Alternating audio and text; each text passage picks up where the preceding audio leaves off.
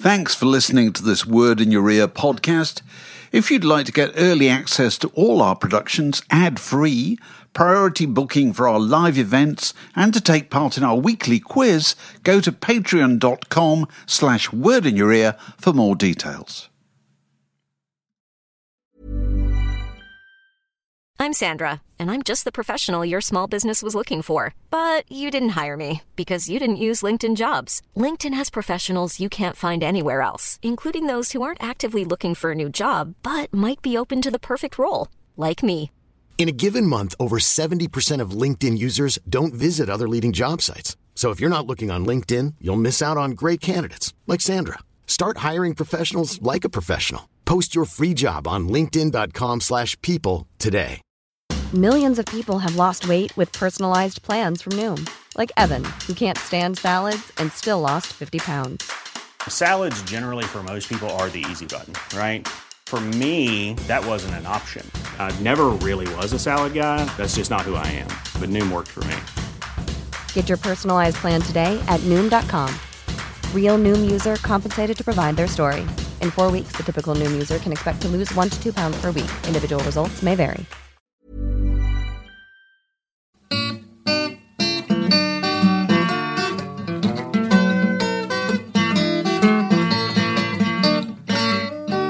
You're listening to a podcast from The Word. Well, welcome to another edition of Word in Your Ear, and we are joined tonight by a writer who was first commissioned in the mid-70s when he was 15 by a free newspaper that was distributed by an RAF base in King's Lynn, maybe in Norfolk. Am I right? I think I'm right. Yes. And what they'd asked for was a summer singles roundup, and they were fondly expecting glowing reports of Shawaddy Waddy, Mungo Jerry, Pilot, Mungo Jerry. It would have been exactly Casey and the Sunshine Band.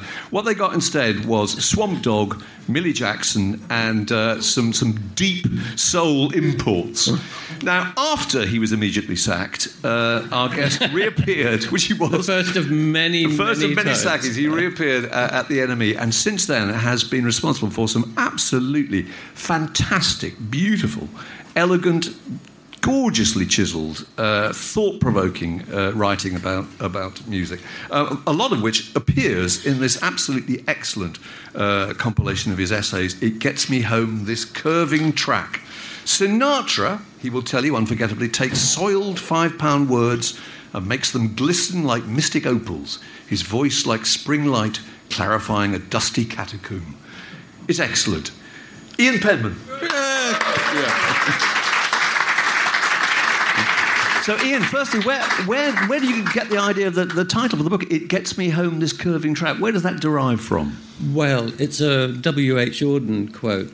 I have to tell you the working title of the book was something that's in the opening essay about Mod. It was, I look all white, but my dad was black, in the Pete Townsend song. And what did your publishers say? They said no. No. Especially the American publishers. They said no.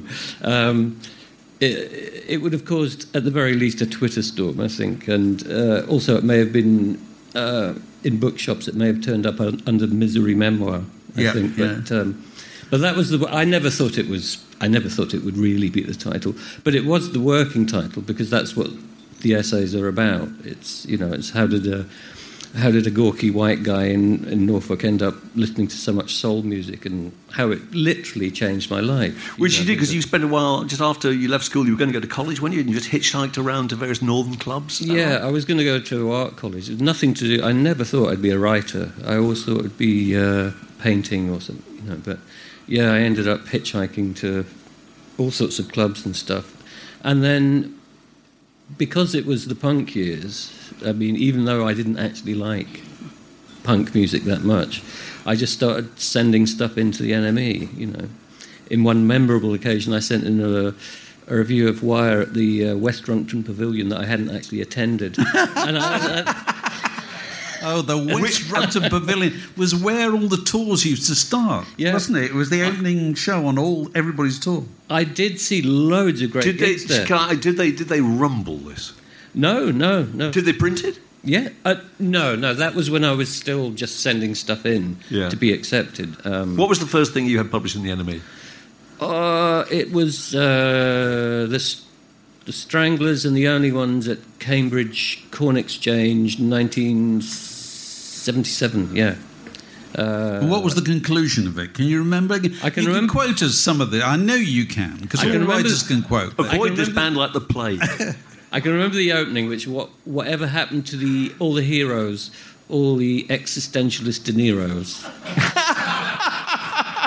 And that was the opening line. Yeah, and I actually sent it in a phone box. I actually phoned it in. How exciting! Which was, it was at the time. You know, you're calling in and saying, "Get me copy." I'm going to read you something about the Only Ones.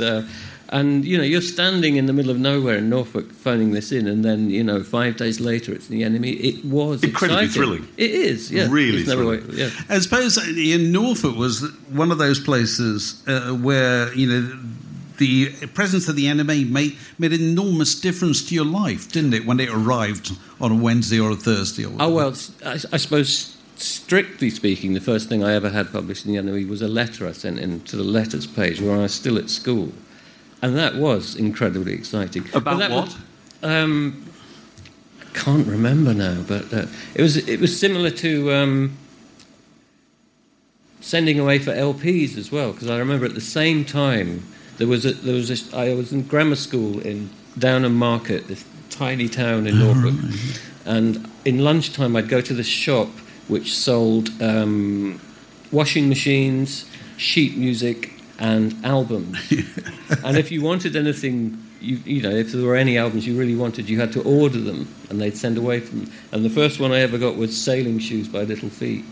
So in my lunchtime I'd go down there, and they'd every day for 2 weeks, 3 weeks, and then finally it was there, and you look at this thing and it's a message from another world, it's like absolutely. Just the cover to start with.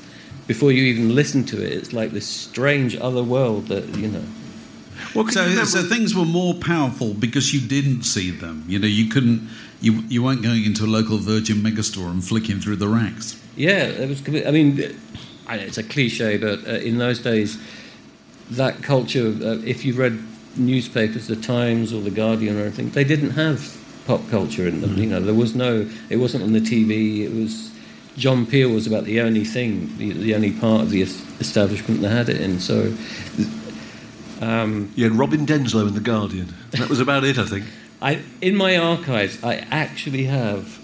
I actually wrote to the listener when I was 16, I think, saying, "Can I do your weekly pop rock column?" 16.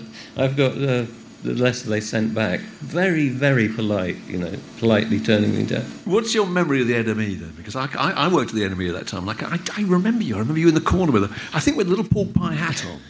And I think I seem to remember surrounded by bottles of booze a lot of the time, hammering furiously on a manual typewriter. Well, some of the time, but it was a very intimidating place to be if you were freelance. You daren't, volunteer opinions. But I remember saying I quite liked Slade at one point, and the whole place went quiet. And I think I was sort of ushered out, never employed again. Well, it was also the other thing, though. It was enormous fun. It's 1 minute you're in Norfolk doing nothing, and the next minute you're in. I was only 18, 19. So it was incredibly exciting to be in the midst of all that. So. But you weren't intimidated by people, because you might have been the age of 18. I can't quite remember. I was saying to someone recently, the first few interviews I did with Annette Peacock, John Fay, Weather Report, and you'd think. I mean, I was actually quite a shy person as well, and I didn't like interviews that much. And you think you would kind of run from it, but I can't quite remember why, but it all worked out somehow. So who was the first famous person you interviewed? Famous? Well, it depends what... Go on. The first few interviews were Annette Peacock, who came to the door in a towel, having just got out of the shower, Dennis Bovell, John Fay, The Fall, The Fall. The Fall. How was The Fall? Let's stop you there. That's always interesting, isn't it? I did 2 Fall pieces in short, one in 78, one in 79, 80. And I actually went up there and stayed with them for 4 or 5 days, and it was... that was intimidating. I mean, because Marky Smith was a fully formed person. And didn't he live in terrible squalor? The impression you got was... No, it wasn't squalor, but at all. It was, I mean, they were smoking a lot of dope and stuff, but it was more the fact that he was this fully formed person who had all these opinions and likes and dislikes and knew, was absolutely certain about what he was doing, and in a sense didn't change from when I knew him for the next 20 or 30 years. And it was very odd to meet someone like that who was only a few years older than you were yourself, who was absolutely, I mean, but again, I must stress, it was also enormous fun. I was on one of the, was it the first one or the second one? John Cooper Clarke bought me a cheese and onion pie, which is one of the great boasts of my life. It's like the Fall went to play. That should be the title of a memoir, sure. Eric's in Liverpool. And he bought me a vegetarian cheese and onion pie, which was, and at the time, but then years later, you think about it, and it becomes this wonderful... Well, it's the idea that years later people are still interested in those, in those names who at the time were just whoever you were sent out to interview on Tuesday. So let's talk about this book. Explain what's in this book, because it's not stuff from all of your career, is it? This is relatively recent stuff, is that right? No, it's all recent stuff. As I say, the working title, I Look All White, but My Dad Was Black, was the guiding principle, because when I was asked to do it and looked at them, there seemed to be a theme that emerged, which was about this, about white musicians being hugely influenced by black music, or black musicians working with white producers and stuff. And I hadn't noticed it at the time, but it was there, so that's why they were put together, And so these are a load of long pieces that you've written over the last few years for the London Review of Books and... Yeah, and an American... The Wire? No, there's nothing from The Wire there, but from an American magazine called City Journal. Right. The deeply conservative American magazine. But... and these are real long-form pieces, aren't they? Well, the editor of the deeply conservative American magazine was a fan of the early NME stuff. I mean, this is what's happened throughout my life, is that people turn out to have read the NME at a crucial point in their life and have this a memory of, whether it's accurate or not. But... Well, we're going to start by talking about James Brown, I think. I mean, James Brown and his childhood, your description of his childhood is it's extraordinarily revealing. It was a really miserable start to life. Well, it's partly from the book. It's not, it's a very good book. You're reviewing a book, that's right. Yeah. But that was the point of the essays was, a lot of essays about music are either about the life or they're kind of about the technique and the music, and at its best, I would hope that you'd be able to weave it together, I'm very, very, very lucky with both those publications in that I was allowed months, sometimes years, to write these pieces. Seriously? No, most of them months. It's only the Prince piece that took a bit longer. So seriously, your James Brown piece in here, which is wonderful, like the whole thing is absolutely wonderful, and it will be about 6,000 or 7,000 words long, maybe. Is that no, long? The Prince one is long. That one's okay, so slightly short. Yeah. Okay, but let's say it's 4,000 or 5,000 words. How long will it take you to do that? Well, the first few in the book didn't take that long. I think it's more a question of what I've read during my life and listened to, and I've always wanted to do stuff like this. And I've got a whole wall at home of books, which I've read about these people, and always in the hope that at some point I'd be able to put it to some use. Right, you know, right. like So it's things that I knowledge like. accumulated over a long period of time. Yeah. Going back to the start of James Brown's life, you get the impression it was so terrible, and give us some details about that, but it's so terrible that's where his relentless work ethic must have come from, constantly seeking to get out of the predicament he was in. Well, like a lot of child abuse, I think, he repeated the pattern. That was very much the point, I think, is like his own childhood was one in which he was barely allowed any sense of a childhood, any sense of play, of just, and later on he took that own attitude towards his own musicians, I think. It was like you're not allowed. He had, every minute had to be accounted for, everything was a question of control, and some of the musicians would be fined if their shoes weren't shined properly, or if they were even a semi-quaver off or something. So he repeated the own horror of his childhood throughout his own life, I think, which was one of the tragedies. And you couldn't win, could you? Because, I mean, if you went along with what he wanted you to do, he thought you were weak, and if you resisted it, you were kind of exiled. It was mind games throughout, I think. But, again, this repeats throughout the book with John Fay and other people, and they're not necessarily well-rounded people. Yes. No, they're not, no. But they produce this transcendent music, and Charlie Parker as well, of course. So you're in two minds. On the one hand, they treated people in their life, especially the people who loved them most, I think, treated them worse. The more you loved them, the worse they treated you.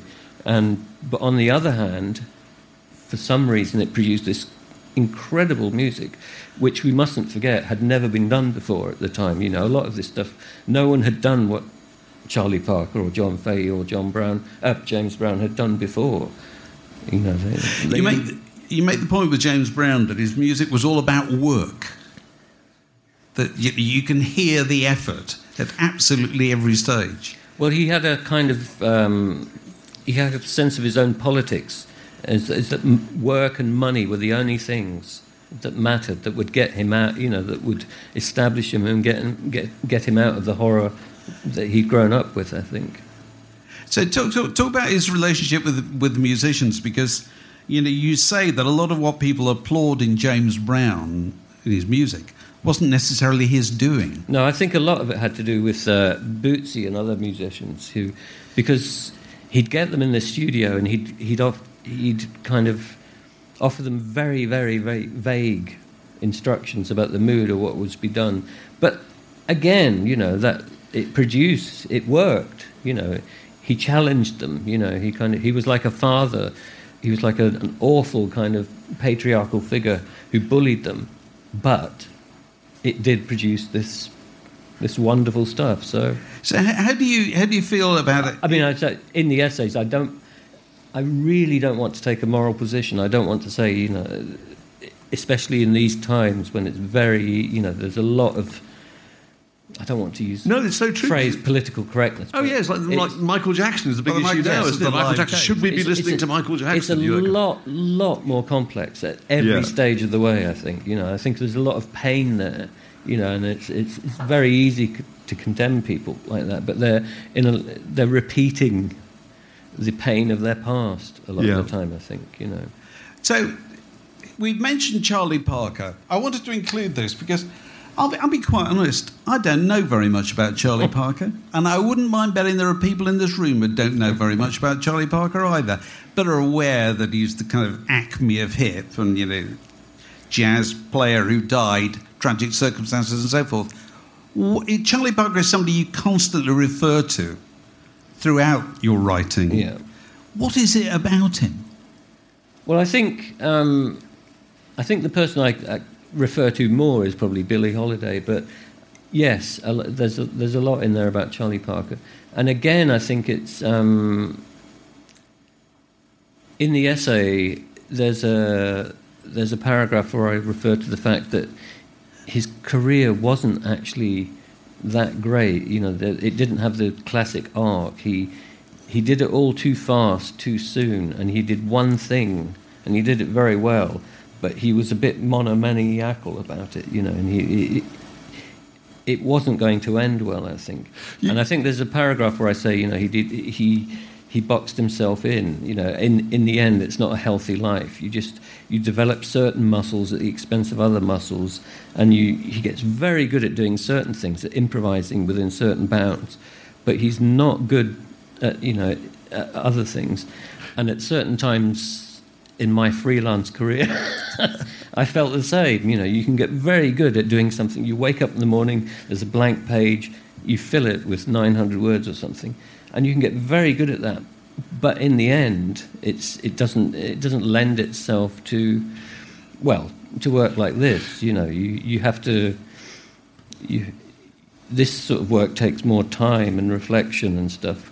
And he died before he could do that kind of thing. You describe him as the first deep water jazz musician to capture the public imagination. So how did he do that? What was it that he was doing? Was it just the complexity and dexterity? Well, no, I think it was more in that case, it was more the gossip.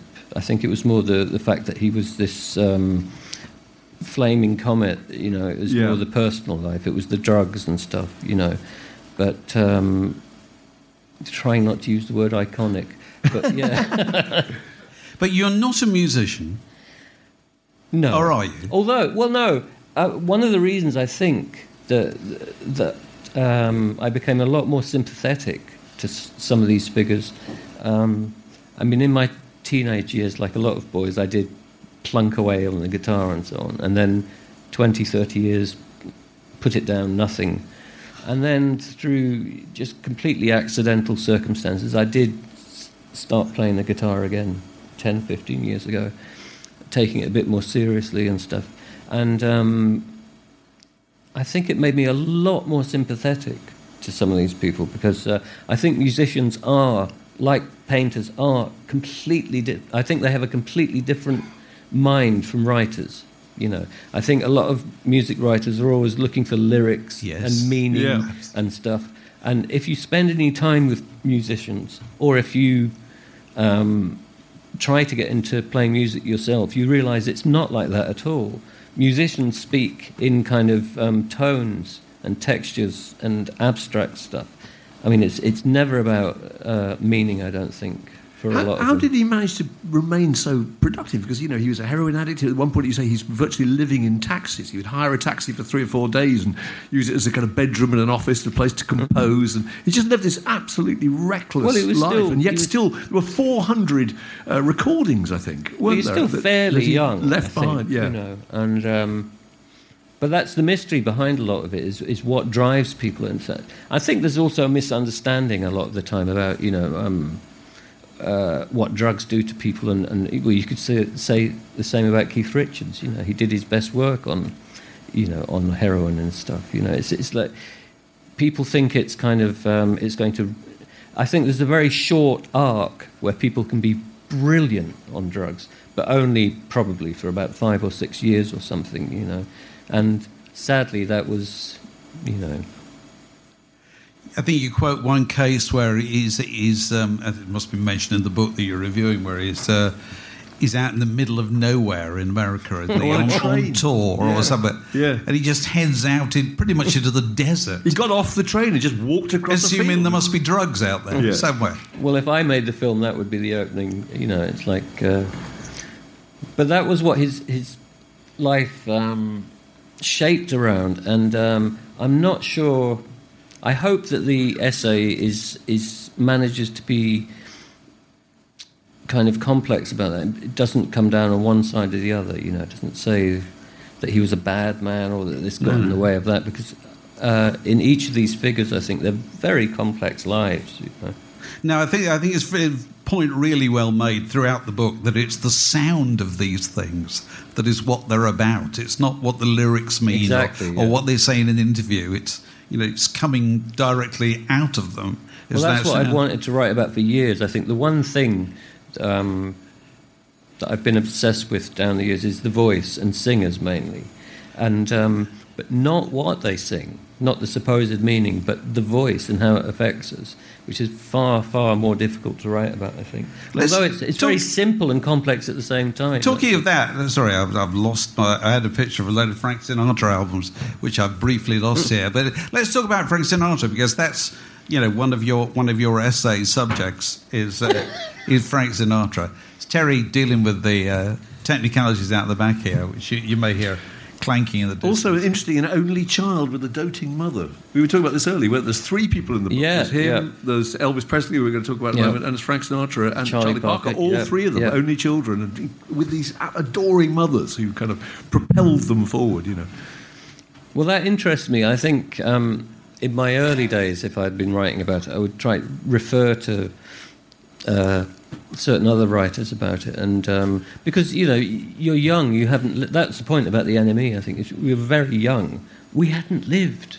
We didn't know anything about life. We didn't know anything, especially about the more difficult, more painful aspects of life. We're just full of hurrah. Yeah. And those essays, I think, couldn't be written until certainly you've lived a lot more, and So talk to us about Frank Sinatra. What's special about the way Frank Sinatra sings? Because you say, if we're only going to listen to one voice, it might as well be him. Well, I think 2, Billie Holiday and him. But the fascinating thing about him is the difference between the song and the life, because the life is so showy and so... there's such violent swings, it's vulgar and violent, and then you come to the songs, and it's like a different person is singing them. He's barely there. He's got this thing that he can do. You wonder if he's even aware of how good he is at it. He doesn't sing in the way that a lot of singers do now, especially soul singers, where it's all arrows to what you should be feeling, showboating. He does the opposite of showboating, and I think he got that from Billie Holiday. Well, he admitted it. He learnt from Billie Holiday how to almost absent himself from the singing. It's and some of that must have been to do with the arrival of the microphone, because the microphone must have changed everything, because suddenly you had the possibility to have a really intimate relationship with an audience. Well, I mentioned it in there. Bing Crosby was responsible for a lot of that. Everyone thinks of Bing Crosby as this strange, croaky old figure, but he was the Sinatra before Sinatra. He was obsessed. Most singers in those days had to belt it out to the back of the hall. That's with big bands behind them. But Crosby was the first to realise that recording the voice would change everything, and he actually spent a lot of time and money investigating how you could best record the voice, and he actually came up with some of the technology at the time, Bing Crosby, and Sinatra was obsessed with Billie Holiday and Bing Crosby, and he was the beautiful result of this. Because the record, I think you talk about quite a bit as the Sinatra, the kind of bossa nova record that he... barely there. Yeah, you put it on, you'd hardly notice it at all. But at the same time, you can't ignore it. It's and you listen to that album, and it's like it's the opposite of Jekyll and Hyde. It's like it's his good. It's the good Sinatra singing there. It's like so subtle and that. Sorry. And didn't he listen to the way horn players played? And their breathing, and study that and use that as a kind of model for the way he sung. Well, when he started his own album, the first album he put out was Ben Webster. Yeah, he's a beautiful tenor saxophonist, and he also loved Lester Young. And it's what's not done, it's what's left out. It's the gaps you leave. It's the kind of what you don't do that he learnt there, I think. So contrast that with another singer you wrote about in the book, Elvis Presley, who was showy, wasn't he? What did you find to admire in him? Well, I think that's the one figure in the book that wasn't actually someone that I loved or was a hero. But the more I read about him, the more I did feel that way about him.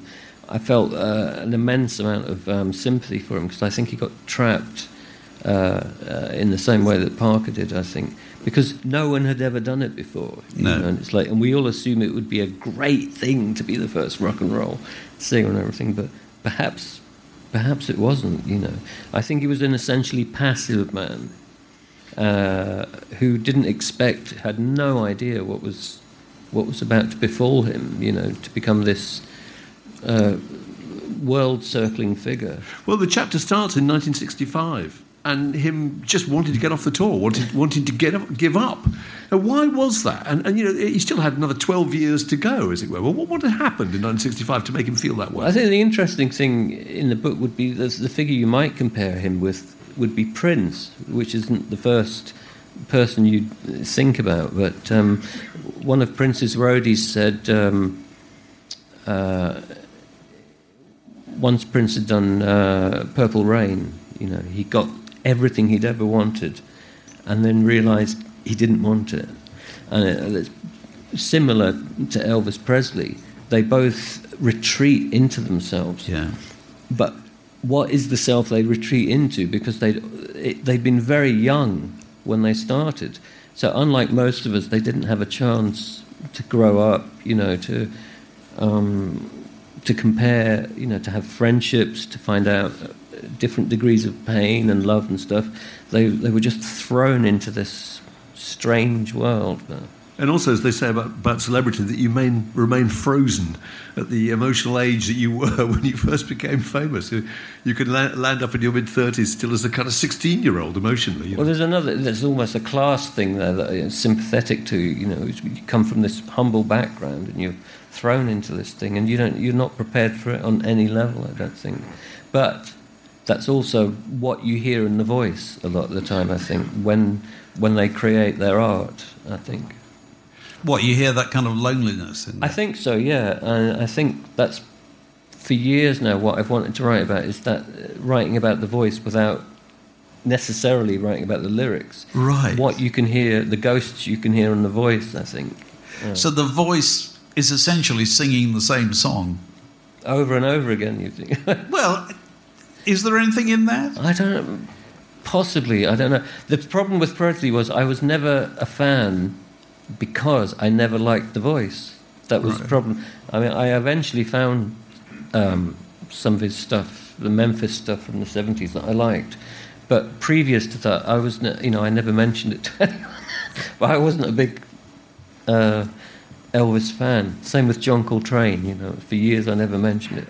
Don't actually like the way he sounds. I'm with you there, but yeah. So, although the things I did like with Elvis were the softer, slower things, the less rock and roll-y things, you know. But where I thought you actually heard more of him, possibly.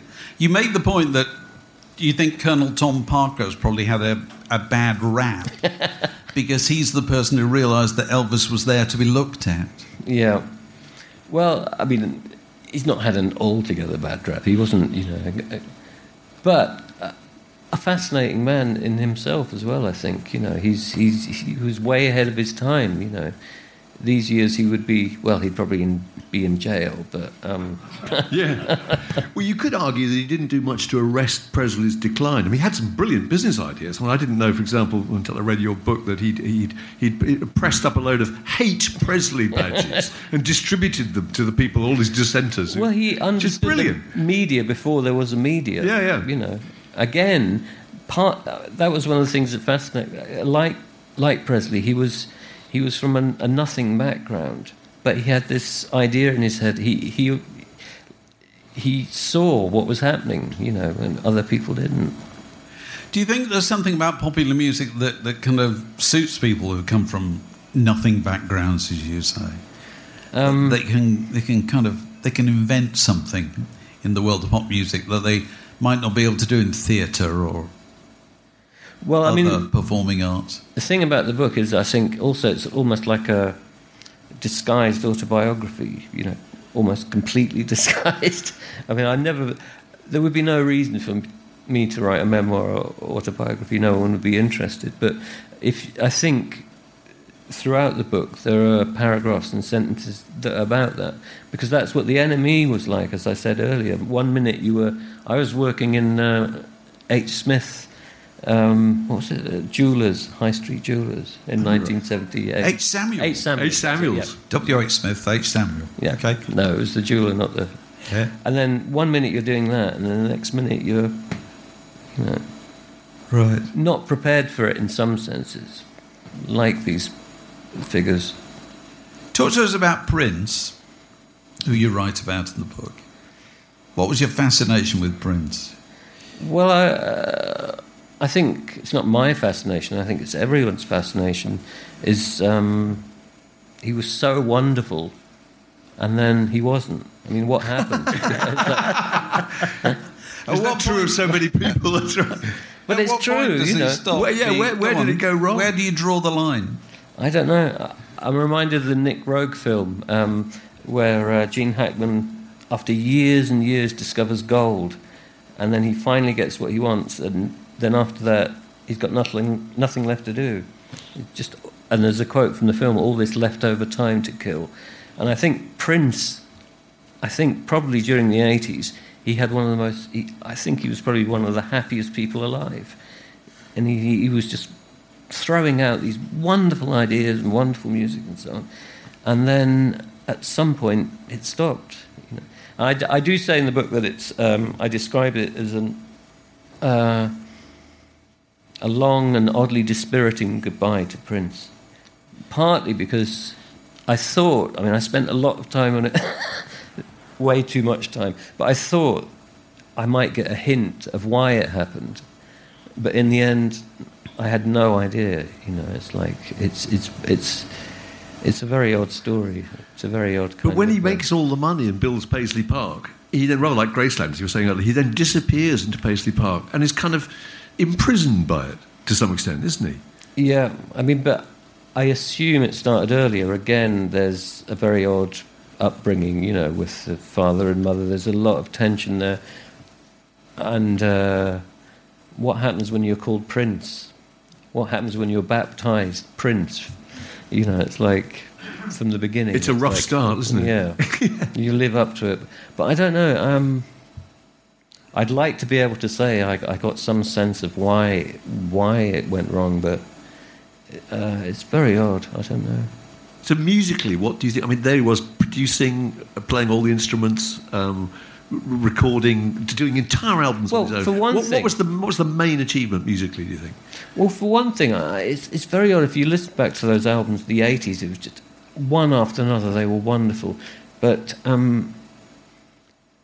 he talks and sings, for instance, about sex relentlessly. But I get the sense that he wasn't a particularly erotic person. I get the sense that he wasn't a particularly soft or reflective or erotic person. He was a workaholic and someone who was happiest alone, completely alone. And that's one of the reasons at the end, when I talk about his death, is that it's inevitable that he died alone. Because, you know, his whole life had been that, in a sense. He's got all this money, all this everything, but he's happiest alone for some reason. Not even making music with other people, but, you know, doing it himself. It's a Citizen Kane thing, I think. There's a strange combination of utter ego and ruthlessness with a very odd kind of sadness or loneliness underneath it all, I think. Do you do most of your kind of listening to music on record, or do you go to live gigs? Or in Prince's case, did you go to live gigs? No, I did in the past. Obviously, I saw Prince's first ever gig in Britain. Yeah. Was that an important part of his appeal to you? No, I preferred the recorded stuff. The first gig was actually a huge disappointment. I think I got the impression he'd thought, well, I'm going to play in Great Britain for the first time. They love Led Zeppelin and rock music, so he came and did this really guitar-y kind of... It was less like soul music than a kind of, you know, onslaught, and I was very disappointed. I think I actually walked out. I'm ashamed to say. But you're not a big gig goer nowadays? Oh, no. Right. Well, for one thing, I mean, it costs so much, but I've got terrible tinnitus in this ear, which I blame on dub music and Lou Reed when I was... Oh, right, okay. It's too late to take it out with Lou Reed. But no, it is actually painful. I literally Oh, really? couldn't, no. Oh, I see. So, well, do you go to a lot? Not a lot, no. But if we talk about somebody quieter that you write about in this book, I'm delighted to see you write about him. John Fay. Yeah. The acoustic guitar... Well, calling him an acoustic guitar player seems not a particularly adequate way of describing him. For the benefit of anybody who might not have heard John Fay, how would you describe him? Well, I did see him live. I did go to it was at the... there was a place in the late 70s in London called The Venue. Do you remember that? Yeah. Dreadful, depressing place. Down in Victoria, yeah. And after I interviewed him in 1979, we went along to see him, and it was so depressing. It's just this lone man in a suit on the stage with all sorts of Saturday night noise going on, trying to play the guitar, and it was just so depressing. Again, I walked out, I think. I was never a great gig goer. But no, he's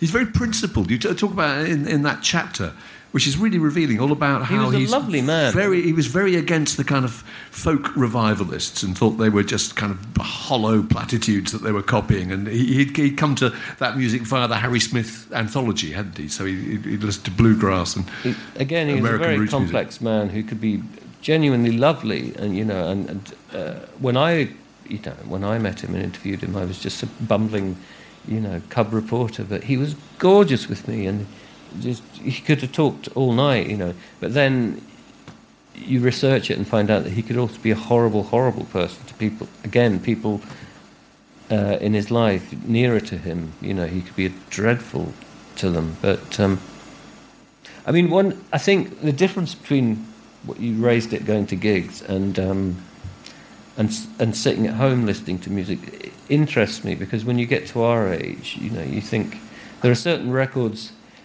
that you play over and over and over again, that, like Steely Dan. And there are certain records from your past, say off the top of my head, Iggy and the Stooges. What does it mean when you're 60 to sit at home and put an Iggy and the Stooges album on? What do you do? Do you sit and listen to it and... I don't know. What does it mean? Does it mean something completely different from when you were 17? Whereas there are other musics that seem to grow with you, over the course of a life, that mean different things as you age as well. And I'd hope that one of the things in the book is kind of the opposite of not denying aging, because that's an interesting thing about a lot of the books now, is that pop was always about youth, and now we're all writing from a completely different vantage, that we're all grown up, very grown up. Give us an example of something that's meant something different to you, a musician, a type of music that's meant something different over the years. Well, Charlie Parker, who was it? Charlie Parker's a good example. There was another one I thought of yesterday, was it? It's more the different things that... yes, that's it. I was thinking about Miles and Kind of Blue, because I bought a copy the other day of remastered blah, blah, blah, blah, blah, blah. And when you're 15, 16 or something, what will impress you with that record? It might be Miles, or probably Coltrane, because you're pretending to your friends that you like that more radical side of it, and then maybe you grow a few years, you listen and you think, well, Miles is really subtle, I like that, and then another decade goes by, and personally I became obsessed with Bill Evans, because he's barely there, he's like a ghost, and he's the only white guy in an all-black band, and at times you can barely hear what he's doing, but it's crucial what he's doing, it holds it together, And recently, I was listening to it again. I was amazed at how Cannonball Adderley, the alto sax, is just fantastic in it. And for years I've listened to this and never really, and also the drummer, I can't remember his name now, Jimmy Cox, I think. Yeah.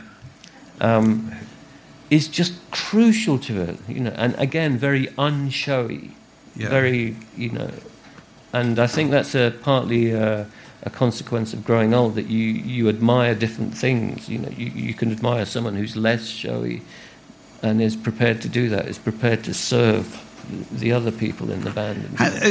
In pop music, has Steely Dan done that with you? Have they kind of changed for you? Well, definitely. I think obviously when you're a teenager, you like that they're smart Alex, and that's a very teenage. Again, if you an example in film would be Taxi Driver. It's a very immature teenage film, I think, and there are aspects of Steely Dan that appeal to that teenage boy, I think, very much. But then, as I think I say in the essay, if you keep with it long enough, I think there's a lot of pain in there as well. And I think that, especially with Donald Fagen, well, both of them, you only have to look at their lives. I think, you know, they were obviously keeping an immense amount in, you know, and in order to.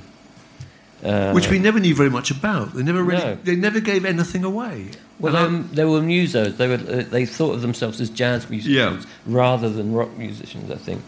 And there's a long tradition there, you know. Ian does some terrific stuff on social media, on Twitter. And one thing you do, I think most evenings, you do a thing called First Drink Soundtrack. Yep.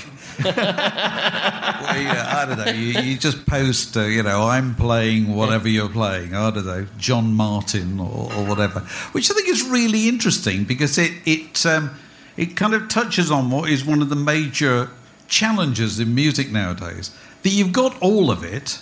What do you feel like playing? You know what I mean? What's front of mind? What are you in the mood for? You know. How do you do that? Do you sit there with a rack of vinyl on CD or whatever and then go along and pick out? Or well, what I've noticed is that during the day, there were years in the past when First Drink Soundtrack would have been like 11 in the morning, but these days it's strictly, you know, never before 5. But that's my wife laughing. Very Danny Baker. Yeah. But I've noticed that, during the day I listen to all sorts of stuff, you know, it's like African stuff, Schoenberg, whatever, you know, classical music. But the minute that it becomes First Drink Soundtrack, the minute that there's like 2 dozen records a lot of the time, and that will be the one I pick, and it's like some strange unconscious. And Steely Dan is one of them. So do you go back to the same dozen, or do a lot of the time? Dozen? Yes, right. definitely. So what sort of things will there be? Steely Dan is one. Little Feat is another. I think a lot of them are to do with when you first heard them, you know. And Roxy Music, the first 2-3 albums is another one. Yeah. Billie Holiday is another one. Yeah, there's all sorts of. I'd need a psychoanalyst to. Right, they go well with alcohol. Clearly, they go well with alcohol. I don't know, because it's not. It is literally the first drink, so it's not. It's not the 5th or 6th drink, but I don't know. Now, another thing you post a lot about on social media, which fascinates me, is your wanderings around charity shops, which you've clearly spent an awful lot of time doing, looking at old, you know, vinyl or CDs or whatever. Find very, very rare things sometimes, which you pay kind of 50 pence for. So, what are the really interesting things that you've Well, discovered? It all started. Again, it's to do with First Drink Soundtrack partly. In the old days, when we all worked for magazines and stuff, I used to be, addicted to magazines and stuff. I would go out and buy a whole bunch, whether it was New Yorker or Mojo or Q, and go to a pub and sit, 2 or 3 hours in the afternoon, and then at a certain point I decided it was unhealthy to be doing this. I've always said if there was a memoir about freelance life, it would be called Getting Out of the House. So once you've decided not to go to the pub during the day, you need another reason to leave the house. You need a destination. And it so happened that that's how charity shops came about. Instead of going to pubs, I started going to charity shops in the North London area. I was very lucky. I mean, this is in the days before I was on Twitter or anything, and it was in the days before it became a thing, charity vinyl. And it was just, I had about 6 or 7 in the area, and the first few things I found, I was very lucky to find some lovely stuff. Like today I was playing, I dug out these 4 Nina Simone albums, which was one of the first things I ever found in a shop in Seven Sisters Road. These 4 60s, from the 1960s and 70s Nina Simone albums. One of them still had the price ticket on from Bieber. Wow, brilliant. You left that on. That adds value, that surely. Is still there. That's brilliant. I might sell that in my... Do you find that charity shops increasingly price things at ridiculous Some of them values? do, a lot of them don't. I mean, it depends. If I live in like Holloway Road, Seven Sisters, so I'm still fairly okay. If you go down to Islington or into the West End, it can get ridiculous. But you can still find incredible bargains. What's been your greatest find then? I don't know. I mean, those Nina Simone ones. There's a lot that have. No, I don't know.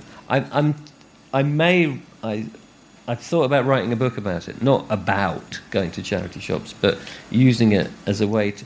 I don't know if anyone knows the film critic David Thompson, who did a book, Have You Heard, where he goes through all these.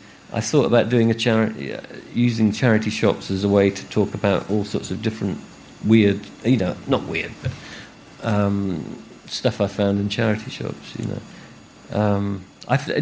someone I loved now, the French singer Leo Ferré, I first found in a charity shop, and I had no idea who he was, but I just took a chance on it and took it home and put this on.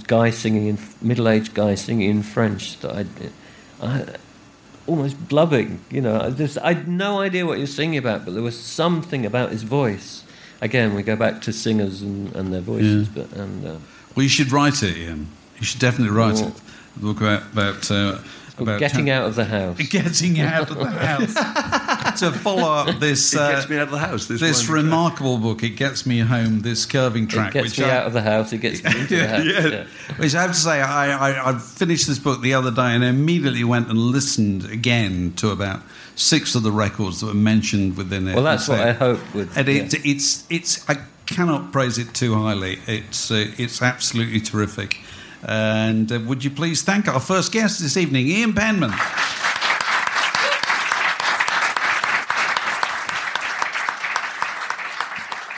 This podcast was brought to you by The Word.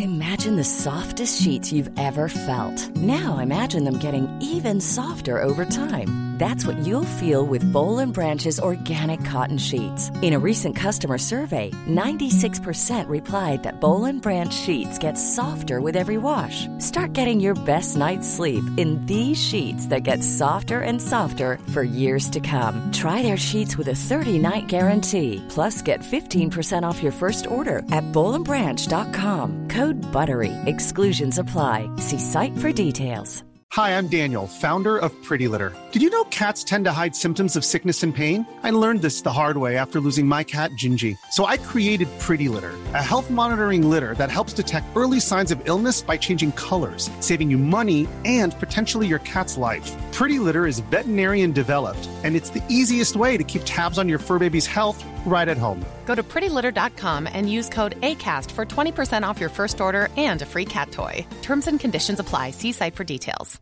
Even when we're on a budget, we still deserve nice things. Quince is a place to scoop up stunning high-end goods for 50 to 80% less than similar brands. They have buttery soft cashmere sweaters starting at $50, luxurious Italian leather bags, and so much more. Plus, Quince only works with factories that use safe, ethical, and responsible manufacturing. Get the high-end goods you'll love without the high price tag with Quince. Go to quince.com/style for free shipping and 365-day returns.